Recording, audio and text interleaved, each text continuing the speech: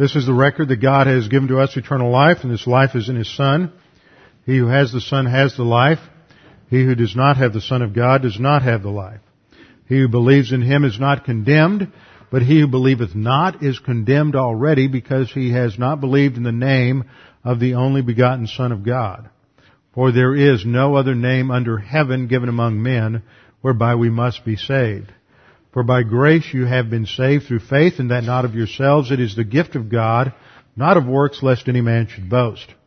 For I am persuaded that neither death, nor life, nor angels, nor principalities, nor powers, nor things present, nor things to come, nor height, nor depth, nor any other created thing is able to separate us from the love of God which is in Christ Jesus our Lord. For of Him, and through Him, and to Him are all things, to whom be the glory forever and ever. Amen. Before we begin our study this morning, let's make sure we're in fellowship. We'll have a few moments of silent prayer to give you the opportunity to make sure that you are filled with the Spirit, ready to focus and concentrate on the teaching of God's Word. Let's pray.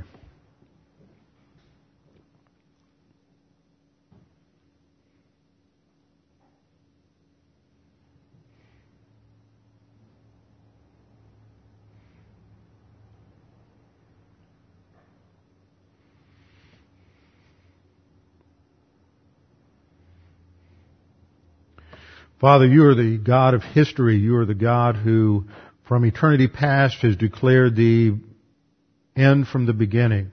You are the God who is working out your purposes in human history in order to vindicate your integrity, in order to demonstrate your love, your justice, your righteousness, and your grace. And Father, it is in our understanding of your purposes in human history that we see our own role, that we see how we fit within the framework of the church and our witness as individual believers in that greater angelic conflict. Father, we thank you for the privilege we have to worship you. As we see in this book of Revelation, this worship and praise to you is fundamental to the role of a creature in recognizing, giving honor to the Creator.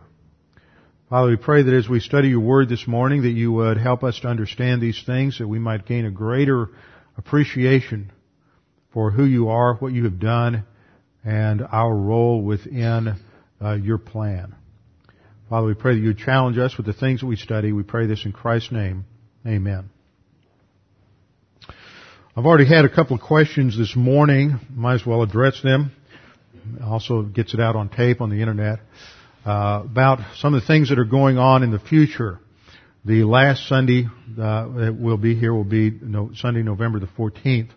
And then we will be in the process of moving for 3 or 4 weeks and not show up in Houston. Well, we'll show up in Houston, but I won't begin to teach down there until about the 10th of December. There will be an installation service on the 10th of December, which is a Friday evening. And then I will also teach that Saturday and then also Sunday evening. The new church down there is meeting in a Baptist church.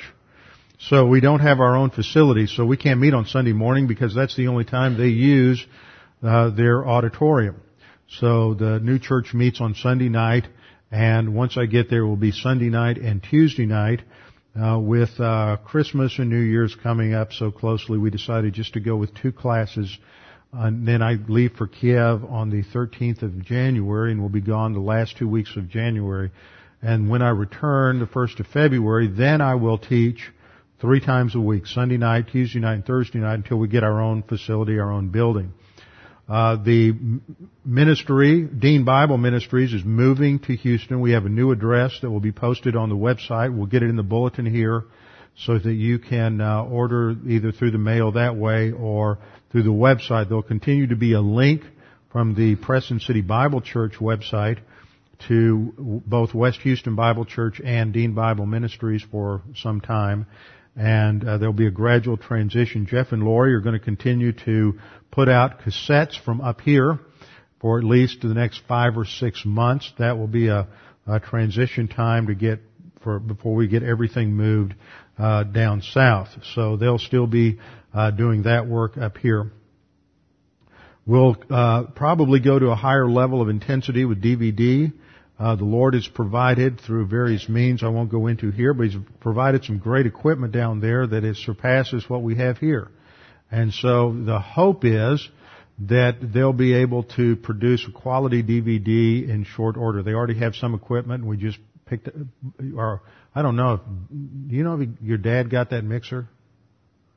Now, we had a mixer on eBay that we were going after, a brand new mixer for video, and so I haven't heard from Jim if we got it, but we should be picking that up, any day now. And they're practicing. In fact, when I was down there in September, they set up one camera and produced a DVD from the conference when I was there. So the next issue is going to be duplication and distribution once we start cranking a good quality DVD. So that's the plan, and we'll just see how the Lord provides.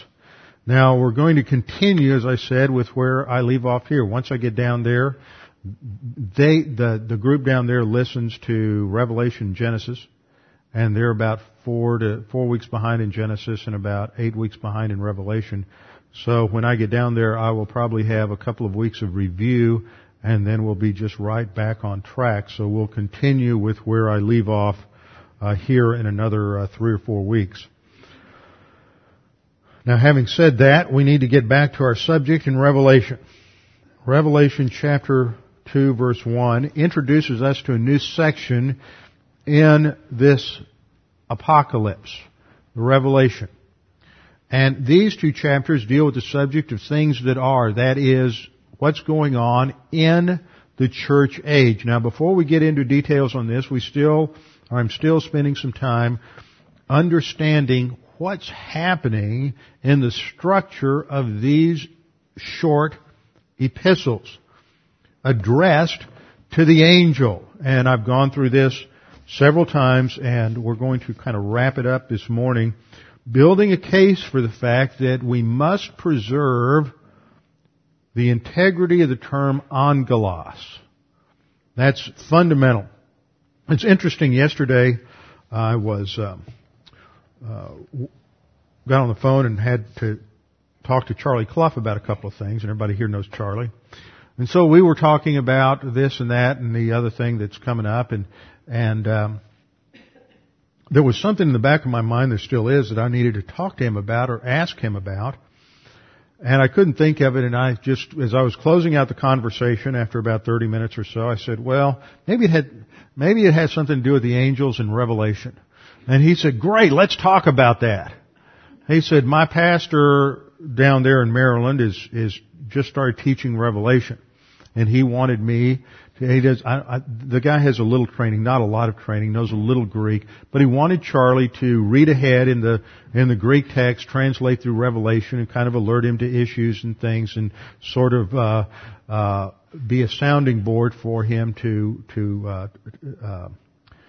talk with about issues in Revelation. So Charlie's been translating through the first, and he's up to about chapter 5. And he's been working through this, and he said, well, what is in the world is going on with this angel in chapter 2 and chapter 3? Is that a literal angel? Is that the pastor? What do you think? And so I went back through all of my arguments, and his conclusion was, he said, Robbie, I think you've really nailed this. And he said, because what you've done is preserve and I got the phrase right from him, because you've preserved the integrity of the term angelos. See, this is the bottom line, is when you come along and you see a word, and as I pointed out before, if we have difficulty understanding why an angel would be included in the address of these epistles, these short notes, if we say, well, I can't understand why it would be written to an angel, therefore it must not be an angel. We have begun with a methodological flaw. And that is, because we can't quite comprehend why a word would be used a certain way, we automatically and too quickly jump to the conclusion that it must not mean what it means everywhere else in the book. 67 times in the book of Revelation, we have this word angelos. 7 times in Revelation 2 and 3 to the angel of these churches, and then once in Revelation 1, where we read in verse 20 that the 7 stars are the angels of the 7 churches. So aside from those 8 uses, the other 59 uses in the book of Revelation all refer to the supernatural order of created beings that we find in God's creation that we refer to as angels. But that still leaves us with the question of what's going on here? Why do the angels get this information? And in fact, it was a good thing in the conversation with Charlie yesterday. I had been looking around for a particular verse and hadn't come up with it, and he said, well, that fits exactly with what happens in Deuteronomy 32:1. I said, that's the verse I've been trying to get to. So, just the principle of iron sharpens iron. Let's have a little review. What we've seen so far is the word angelos, the Greek word angelos, which is the word that is translated angel, is a word that, from standard Greek usage, that means messenger. Angelos. A-N-G-E-L-L-O. Actually, it's a double L there. Angelos. Or is it one L? My spelling's off this morning. Angelos. Basic meaning is messenger. From the Hebrew, mala'ak. M-A-L-A'-A-K, also meaning messenger, which indicates something about the essential role of the angels in terms of carrying out missions given to them by God. They're not just created for the simple purpose of sitting around in heaven and praising God, but they were given roles to perform. And what we see is God created them before He created the universe. Job 38:4-7 says that the sons of God, which is a technical term for angels, the sons of God, all the sons of God, shouted for joy when God laid the foundation of the earth. So this tells us that they were created before the earth was created, before the universe was created. And they had a role in the pre-Genesis 1:1 universe. What that was, we're not told. But we are told that at some point, after the creation of the universe and before the events of Genesis 1:2 through the end of the chapter, that the highest of the angels, named Lucifer, whom we call Lucifer, fell into arrogance, lusted after the power and the authority of God, and enticed 1/3 of the angels to follow him in a rebellion against God. So at some time in eternity past, you have this angelic revolt that breaks out, and we don't know how long it lasted between the time that sin was discovered in Lucifer to the time that God holds a trial. But apparently God holds a trial because in Matthew 25:41, we are told by Jesus in a statement about that the lake of fire was created for the devil and his angels. So it's already been created. It is determined that the devil and his angels are destined for the lake of fire. That's their punishment. That has been a decree from the justice of God, from the Supreme Court of Heaven, that the devil and his angels would be confined to this punishment of eternity in the lake of fire. Well, the question then is, if God has created the lake of fire, and God has already determined that that's their destiny, that is the judicial sentence, why then has this been postponed? Why aren't they there now? What is going on? They're not even cast out of heaven yet. We don't see the devil and his angels evicted from heaven until the midpoint of the tribulation. They still have access to heaven. Job 1 pictures this convocation, this assembly of all the sons of God, which includes both the angels of the devil and his angels and the demons, and it also includes the holy angels, the elect angels. So they still have access to heaven. So the question is, what's going on here? The answer is that God is demonstrating certain things about His integrity, about His justice, His righteousness, His love, and His grace. He's demonstrating certain things through the experiment of the human race, so that the entirety of human history is a demonstration of the integrity, the righteousness, and justice of God. So what does this do? This is so important for us to focus our thinking on reality, because what we're describing here is how to understand the whole purpose and structure of human history. And within that is your life and my life as members of the church. What is God doing here as a church? Because what we're seeing in these 7 letters to the 7 churches is that there is an evaluation process that's coming from the Supreme Court of Heaven related to each corporate entity of a local church. These are directed to corporate local churches, so it's not just the church at Smyrna, the church of Thyatira, the church of Ephesus, but it's the church of Preston City, the West Houston Bible Church, North Stonington Bible Church. Each congregation has an accountability within the framework of the angelic conflict. It's not just you as an individual believer.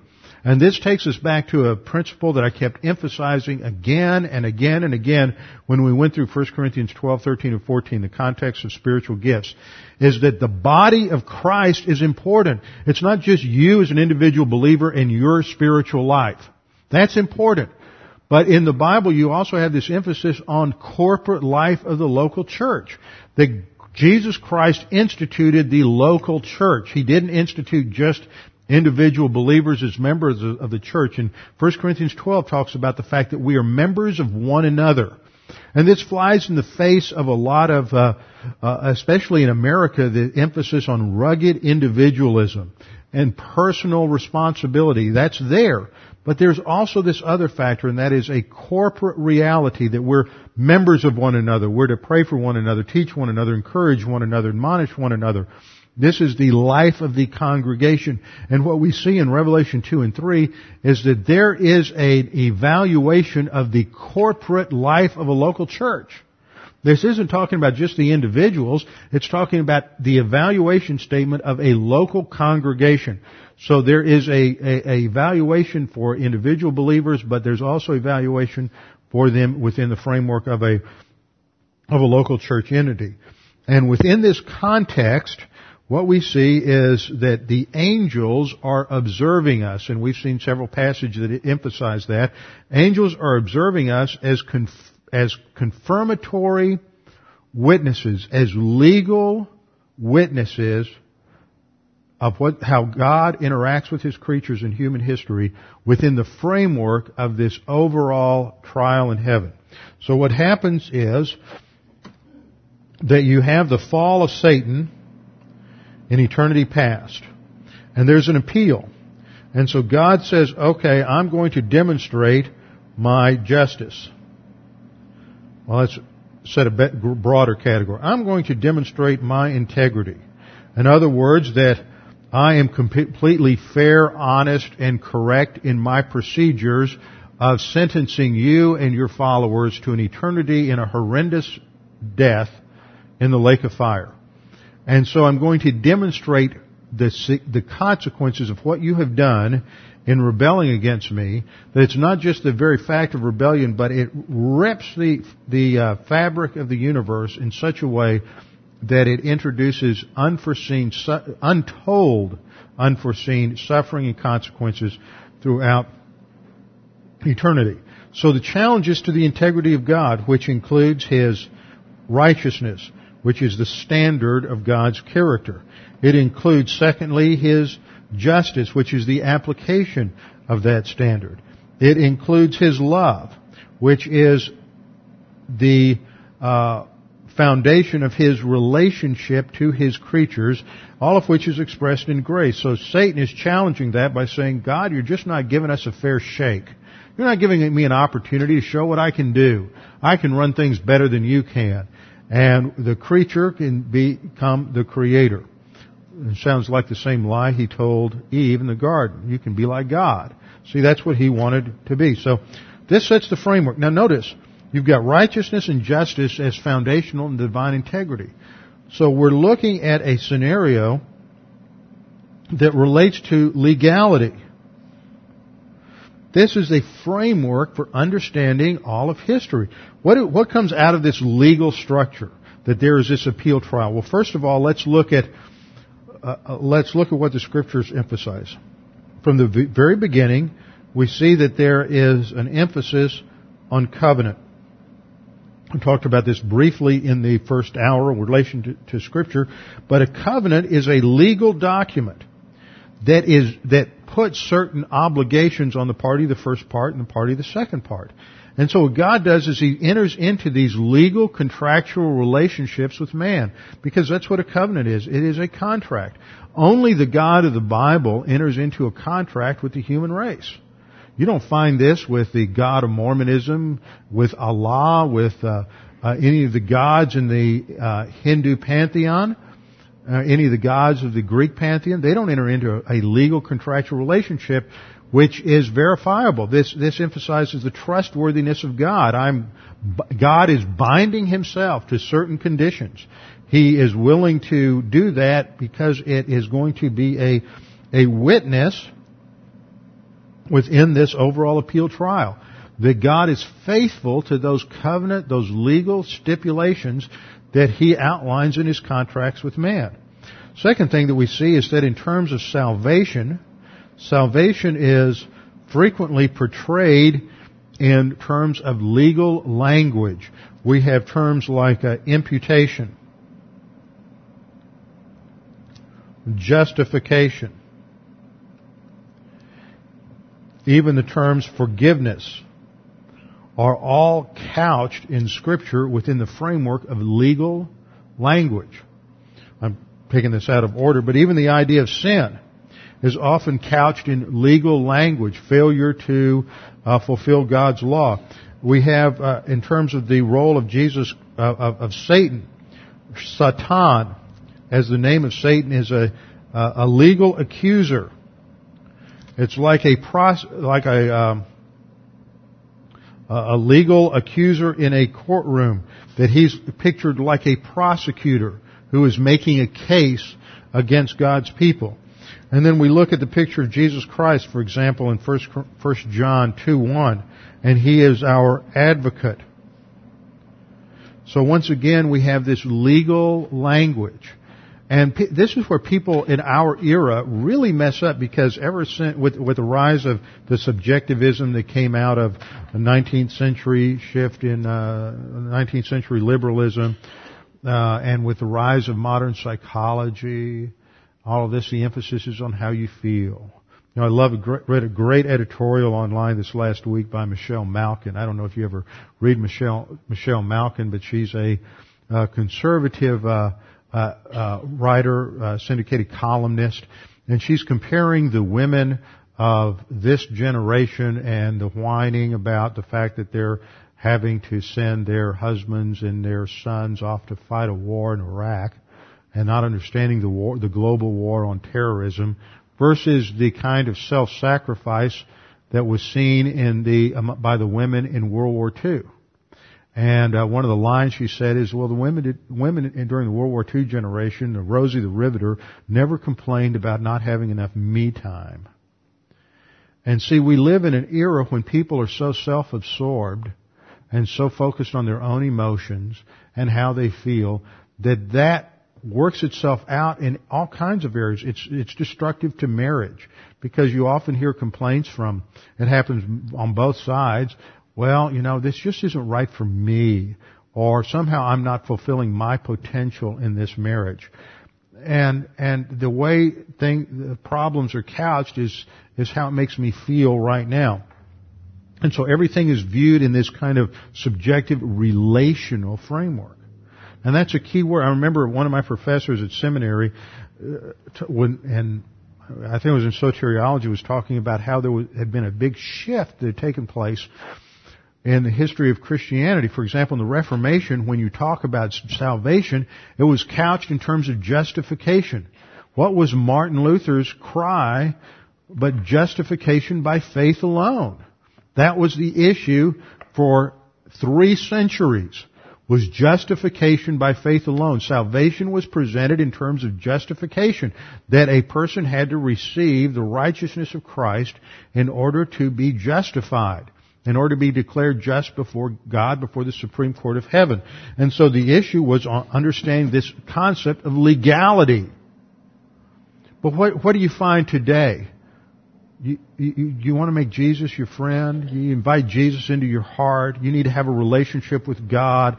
The focus is all relational. The gospel is presented in terms of subjective, emotional, psychological verbiage.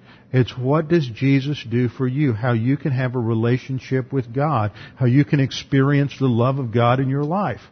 All of this is subjective, me-oriented verbiage, and it's the psychologizing and subjectivizing of the gospel. It makes it presents it within a framework that appeals to human arrogance and self-absorption, and we lose this whole concept that is presented in the Bible of legality.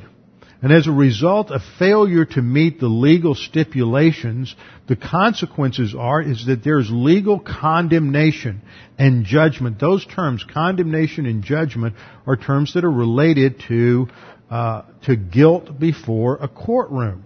It's not that God is mad and He's just up there throwing a temper tantrum, but that His righteousness has been violated, and therefore His justice must condemn man and bring punishment on man.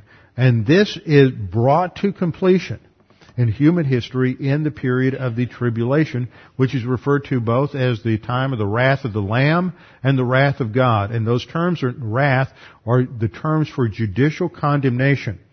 Just as we sometimes say in a courtroom setting that we've experienced the wrath of the judge. Well, it's not that we're saying that the judge has gotten angry and emotional. That's the last thing we want, is an emotional judge. You want a judge who is impartial, a judge who is objective. But when he throws the book at you and you experience the full weight of the law against you, that's the wrath of the court. It is simply an idiom for expressing the fact that you have felt the full force of the law against you. And so angels are part of the dispensing of God's judgment, and they are also witnesses to the fact in history that God's righteousness and justice and love are consistent in their operation, and that God is demonstrating in His dealings with the human race that the failures, that when man sins, or anyone sins, it brings about such great consequences, such horrible consequences of sin and suffering, that God is completely justified in condemning creatures to eternity in the lake of fire. This is the overall structure of the angelic conflict. And so we see this in the role of angels in Revelation. And the question that we have to address in any kind of Bible study is that when you look at a phrase like to the angel of the church of Ephesus or Smyrna or Thyatira, Pergamum, Sardis, Philadelphia or Laodicea, you have to say, okay, within the framework of the book of Revelation, what do angels do?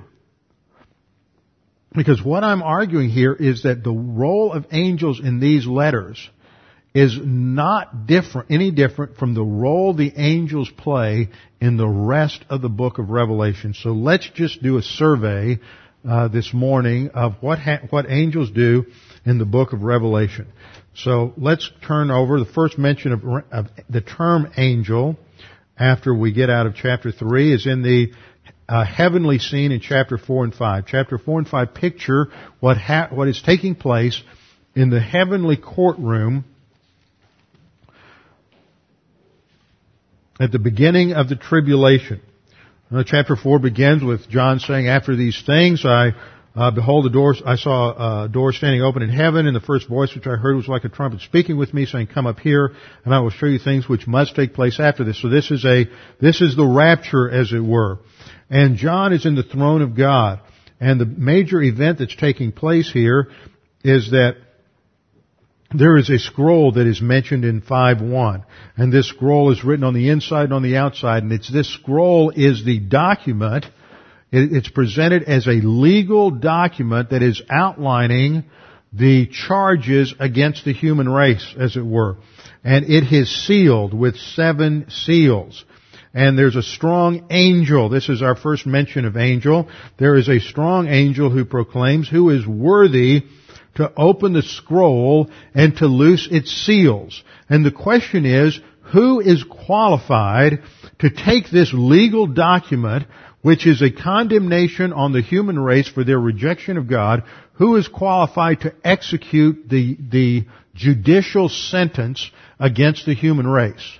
That's the thrust of this question. So the angel is functioning within the framework of a court, something like a bailiff. Who's qualified to execute this judgment? And we're told that no one in heaven or earth was able to open the scroll or to look at it. And John begins to weep, and an angel comes to him and says, "Don't weep. There is one who is worthy, and that this is the Lamb." And the Lamb comes forward, and the Lamb is worthy to open the seal. And you have this praise of the Lamb given in verse 9. "You're worthy to take the scroll and to open its seals, for you were slain and have redeemed us to God by your blood, and out of every tribe and tongue and people and nation, and made them kings and priests to their God, and to our God, and they shall reign on the earth." There's some textual problems there we'll get to when we study the passage. And then John says, "I looked and I heard the voice of many angels around the throne, the living creatures and the elders, and the number of them was 10,000 times 10,000 and thousands, saying with a loud voice, 'Worthy is the Lamb who was slain to receive power and riches and wisdom and strength and honor and glory and blessing.'" And then they're praising God. So this is the second picture we see, is that as a result of Jesus, the Lamb, coming forward to take the scroll, there is praise. The angels, thousands upon thousands, myriads upon myriads, call out to Him, praising Him because He is worthy to execute this judgment on the human race for their disobedience. The next picture we see of angels is in Revelation chapter 7. Chapter 6 describes the first seal judgments. And then we're told, "After these things," John says, "I saw 4 angels standing at the 4 corners of the earth, holding the 4 winds of the earth, that the wind should not blow on the earth, on the sea, or on any tree." So they are being used by God in the execution of this judgment. They're holding back the wind so that no wind is going to blow. Can you imagine the meteorological consequences of no wind? This is when we need Charlie Clough in here. No wind. What's that going to do to climate? What's that going to do to crops? What's that going to do to agriculture? What effect is that going to have on any number of different aspects of the environment? And these are those 4 particular angels. And then in verse 2, John says, "I saw another angel ascending from the east, having the seal of the living God, and he cries with a loud voice to the 4 angels, to whom it was granted to harm the earth and sea, and said, 'Don't harm the earth, the sea yet, until we have sealed the servants of our God on their foreheads.'" So this angel is going to seal or put a divine protection, some sort of divine capsule around the 144,000 to protect them so they aren't harmed from the environmental damage that is going to be executed by these other 4 angels. So what we see here is the role of angels in terms of executing blessing and executing judgment, both of which come from the integrity of God. God, from His justice, He either blesses or condemns. So they're carrying out the judicial operation of God. And then in verse 11, we see angels mentioned again, and again they're worshiping before God. They're crying out with a loud voice, saying, "Salvation belongs to our God who sits on the throne and to the Lamb." And all the angels stood around the throne, and the elders and the 4 living creatures, and fell on their faces before the throne and worshiped God. So angels are involved in revelation. They're involved in worship.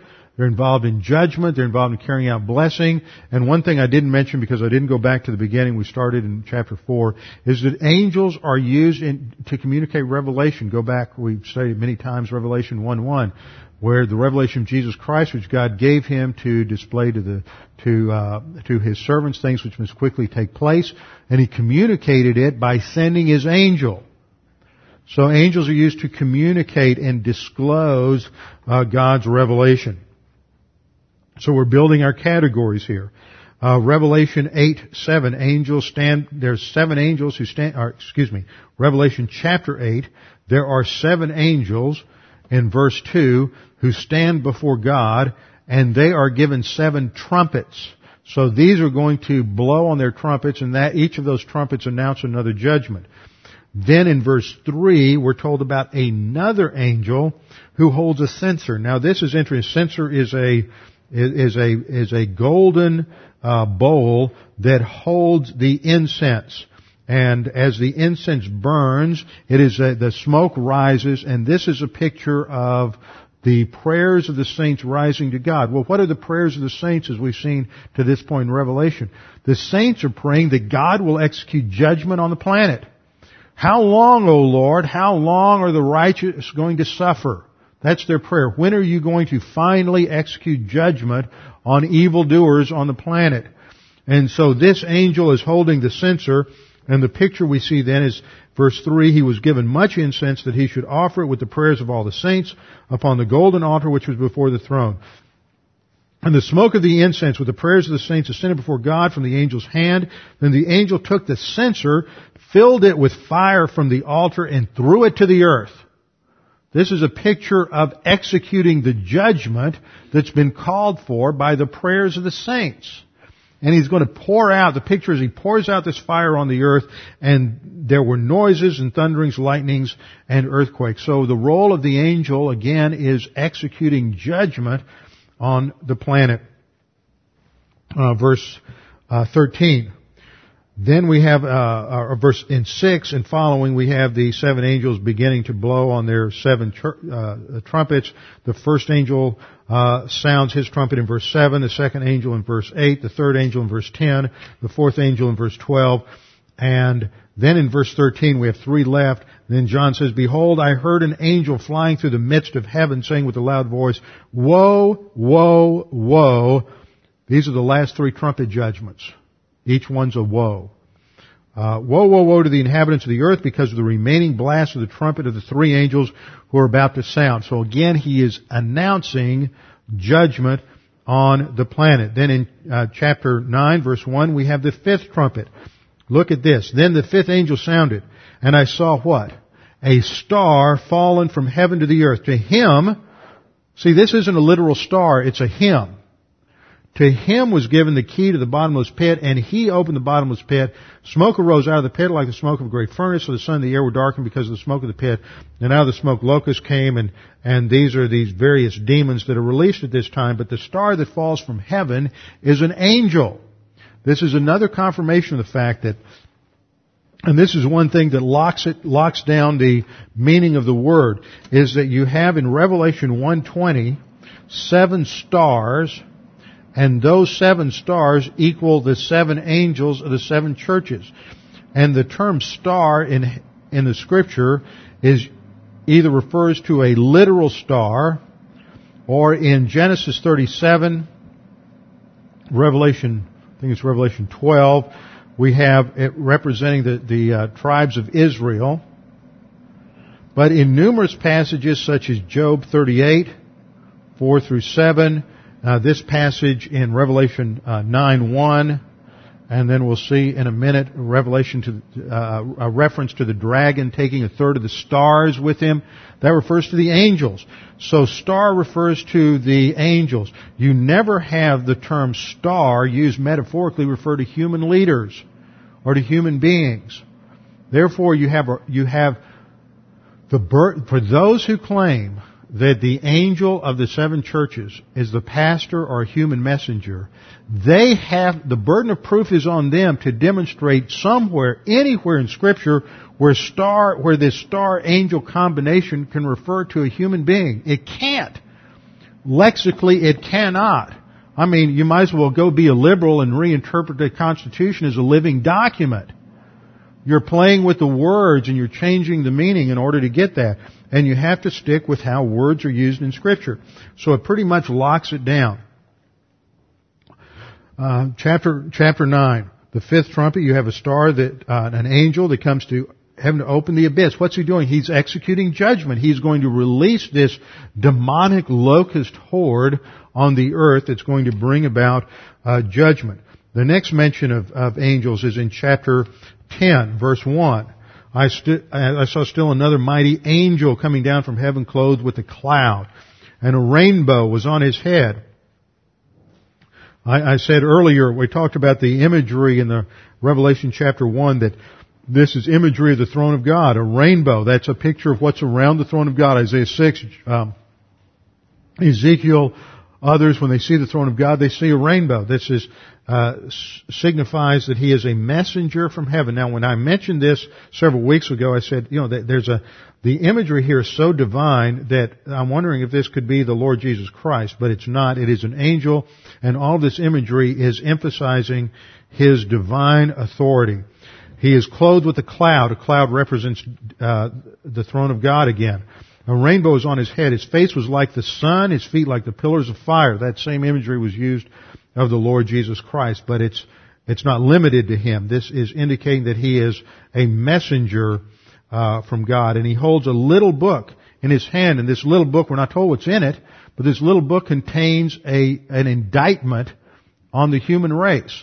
And so He is indicting them and judging them, and John is told in verse 4 to seal this up.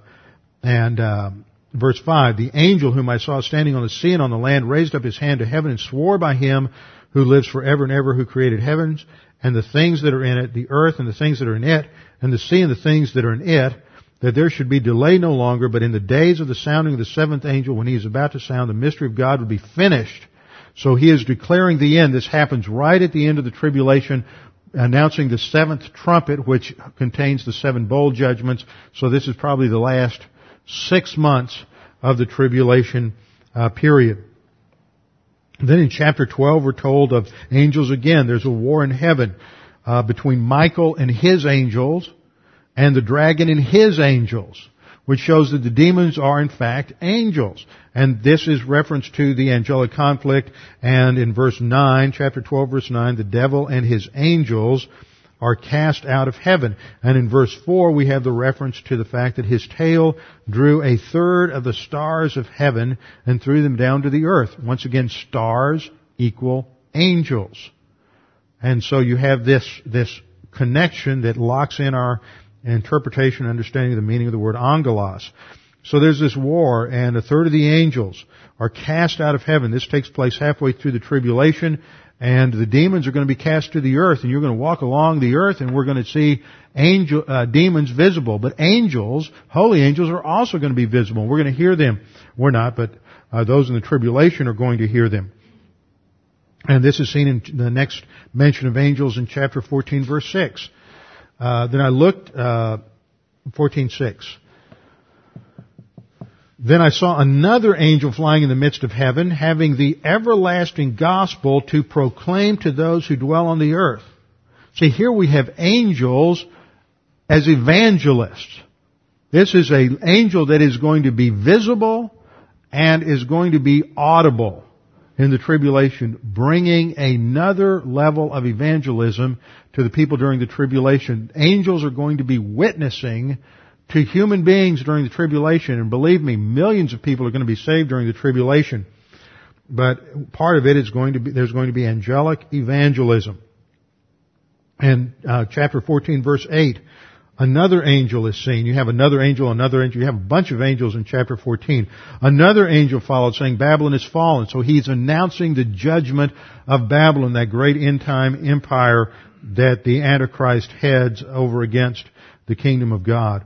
Verse 9, then a third angel followed him, saying with a loud voice, if anyone worships the beast in his image and receives his mark on his head, he himself shall also drink of the wine of the wrath of God. What's he announcing? If you line yourself up with the Antichrist, you're going to experience the judgment of God. So again, these angels are announcing judgment. Verse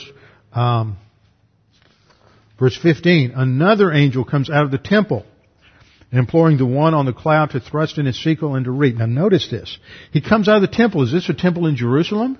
No. Where's this temple? It's in heaven. So what we see is that there is a correspondence between heavenly realities and earthly realities. And this is a factor that we must understand to understand the role of these angels. There is a correspondence between the church on the earth and what's happening on the earth and some things that are happening in heaven. And as I pointed out last time, it's not that these 7 letters are being written to the angel and then the angel delivers it to the church, but that the whole book of Revelation is being sent by John to the 7 churches, but these letters, which we'll see in a minute, are critique or judicial evaluation sheets, almost like indictments, except they're positive. Indictments generally we think of as negative. These have a positive aspect to them. So these are being posted to the heavenly angel in relationship to the heavenly courtroom trial, but they're also being sent to the churches. So we have this angel coming out of the temple, imploring the one on the cloud to thrust in his sickle and reap. And then in verse 17, another angel comes out of the temple carrying a sharp sickle. And then in verse 18, even another angel comes out from the altar who has power over fire. And he cries to the one who has the sharp sickle to thrust in the sharp sickle into the human history and to execute judgment. And then in verse 19, that angel with the sharp sickle mentioned in verse 17 executes the judgment and inserts the sharp sickle of judgment into human history. And then in chapter 15, we're introduced to 7 more angels. These angels carry the 7 bowl judgments. Each has one of these plagues. And the bowls are filled with the wrath of God. And then in chapter 16, verse 1, angels are mentioned again. And these angels are now, with the 7 bowls, are commanded to pour out the bowls of the wrath of God on the earth. And they began to carry out their role of executing these 7 bowl judgments. And then in chapter 17, verse 1, there's an angel who comes to John. One of the 7 angels who had the 7 bowls came and talked with me, saying to me, "Come, I will show you the judgment of the great harlot who sits on many waters." What's this angel doing? He's saying, come witness the judgment. Again, he's involved in judgment. Chapter 18, verse 1, another angel comes along. After these things, I saw another angel coming down from heaven, having great authority, and the earth was illuminated with his glory, and he cried mightily with a loud voice, saying, Babylon the great is fallen and has become a dwelling place of demons, a prison for every foul spirit, and a cage for every unclean and hated bird. For all the nations have drunk of the wine of the wrath of her fornication. The kings of the earth have committed fornication with her, and the merchants of the earth have become rich through the abundance of her luxury. What's he doing? He's announcing the execution of God's judgment on Babylon.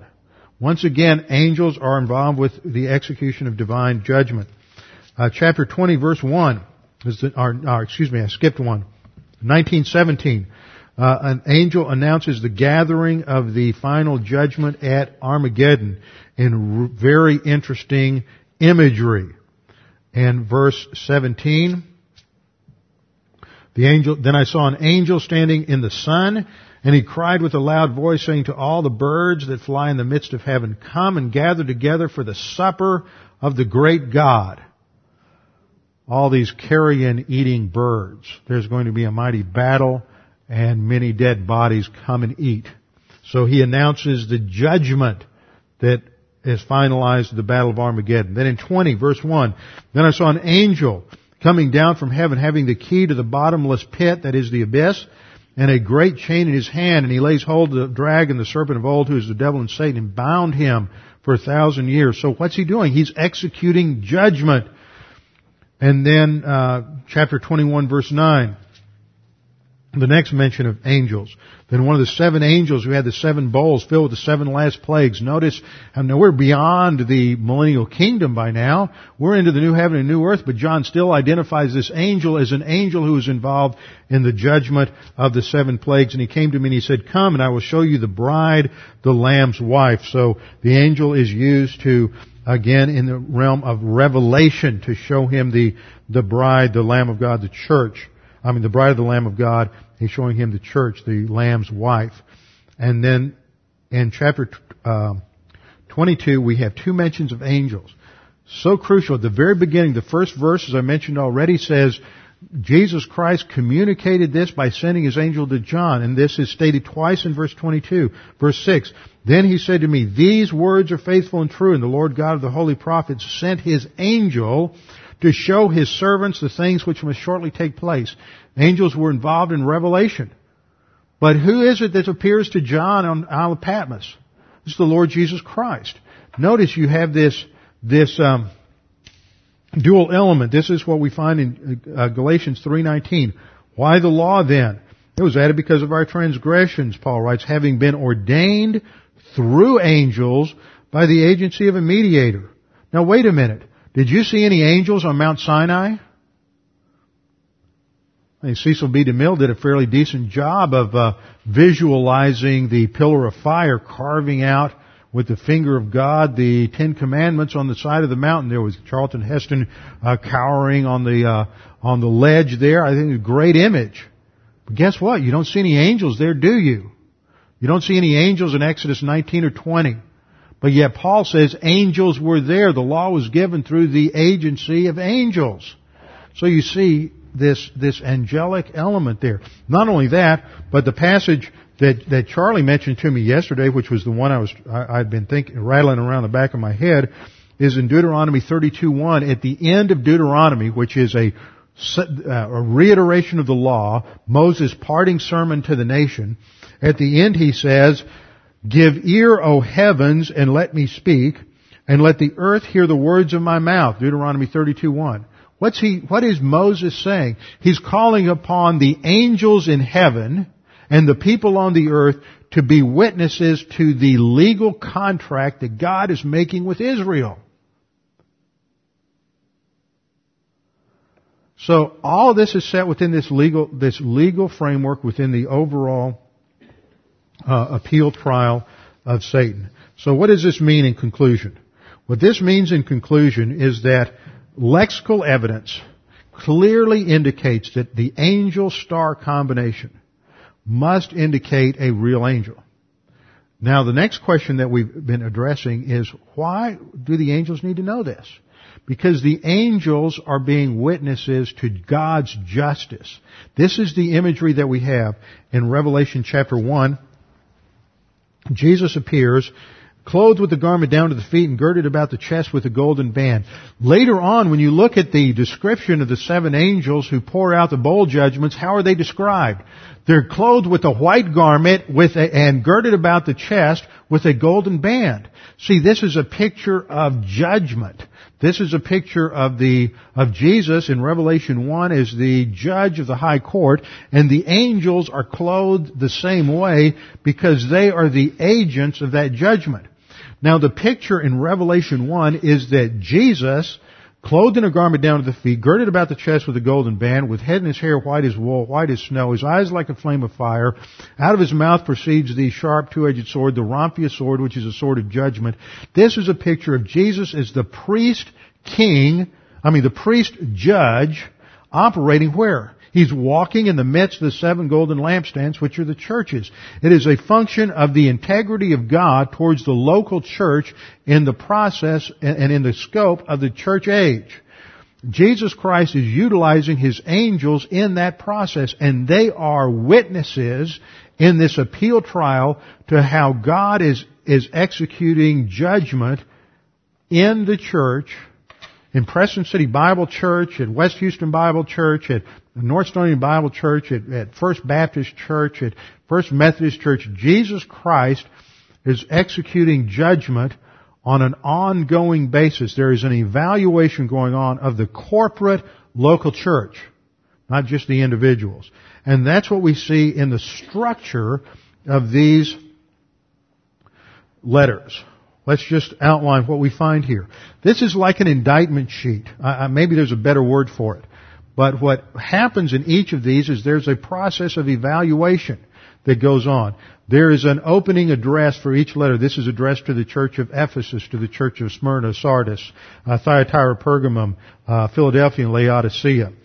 Then there is a reference to a specific attribute or character of the Lord Jesus Christ.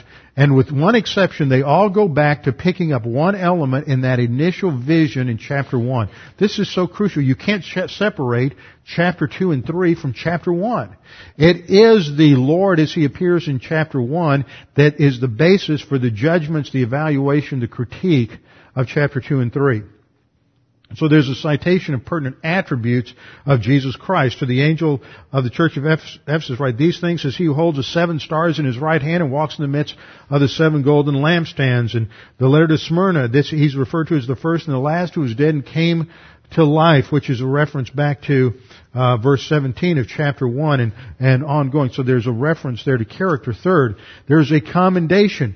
There's an expression of what the congregation is doing right. Which recognizes that Jesus knows full well what's going on in the congregation in their spiritual life. And then there's a condemnation. There's one letter that has no commendation at all. It's just condemnation, which is a description of the state of the church, which censures their behavior. They are being disobedient.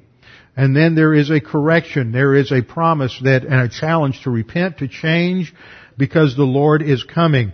For example, in the letter to the church of Ephesus, they're challenged, remember therefore from where you have fallen, repent, which doesn't mean to put on sackcloth and ashes and get emotional, but it means to change your mind, do the first works, or else I will come to you quickly and remove your lampstand from its place unless you repent. So it's a call to correction. And 6, there's a call to a universal command to hear the words. Not every element is present in every single one, but this structures all of them. And then finally there is a challenge, a personal promise to the overcomer. He who overcomes will receive, that is, the believer who reaches spiritual maturity will receive certain additional blessings and rewards in heaven as a result of their steadfast obedience to the Word. So these aren't like the, Romans and 1 John and Galatians. These are short critique sheets highlighting what a church is doing right, what they're doing wrong, and it's being posted to the heavenly angel so that he's standing there. There's an angel of Preston City Bible Church standing there with a critique sheet and evaluating the congregation according to these standards. And that's true for every church. And we will be held accountable. I as pastor for these years that I have been here, and you as a congregation will be held accountable for what we do with the doctrine that we've been taught during this time, during our life. And that will be part of the evaluation that takes place at the judgment seat of Christ when the rapture occurs and we are evaluated in terms of 1 Corinthians chapter 3. With our heads bowed and our eyes closed. Father, we do thank you for this time to study your word this morning. We thank you for an understanding that there's accountability, part of the first divine institution, responsibility. That we'll be accountable for our actions as believers, accountable for how we handle the word, accountable for how we have responded to what we have been taught, and that this will be a part of the evaluation at the bema seat of Jesus Christ. Father, we pray that you would challenge us with these things. We also pray for anyone here who may not be a believer, who may be unsure or uncertain of their eternal life. This is your opportunity to make that sure and certain. Your opportunity to put your faith alone in Christ alone. Your opportunity to determine that you will avoid eternal condemnation and you will receive God's free gift of eternal life. Right now, right where you sit, you can make that certain. All you need to do is believe Jesus Christ died on the cross for your sins. Father, we pray that you would challenge us with the things we study today, that we may recognize that our lives are lived out on a universal stage. We're in the midst of an angelic stadium where our lives are witnesses to your grace, your integrity, your righteousness. And may we be mindful of that in every decision we make. We pray this in Christ's name. Amen.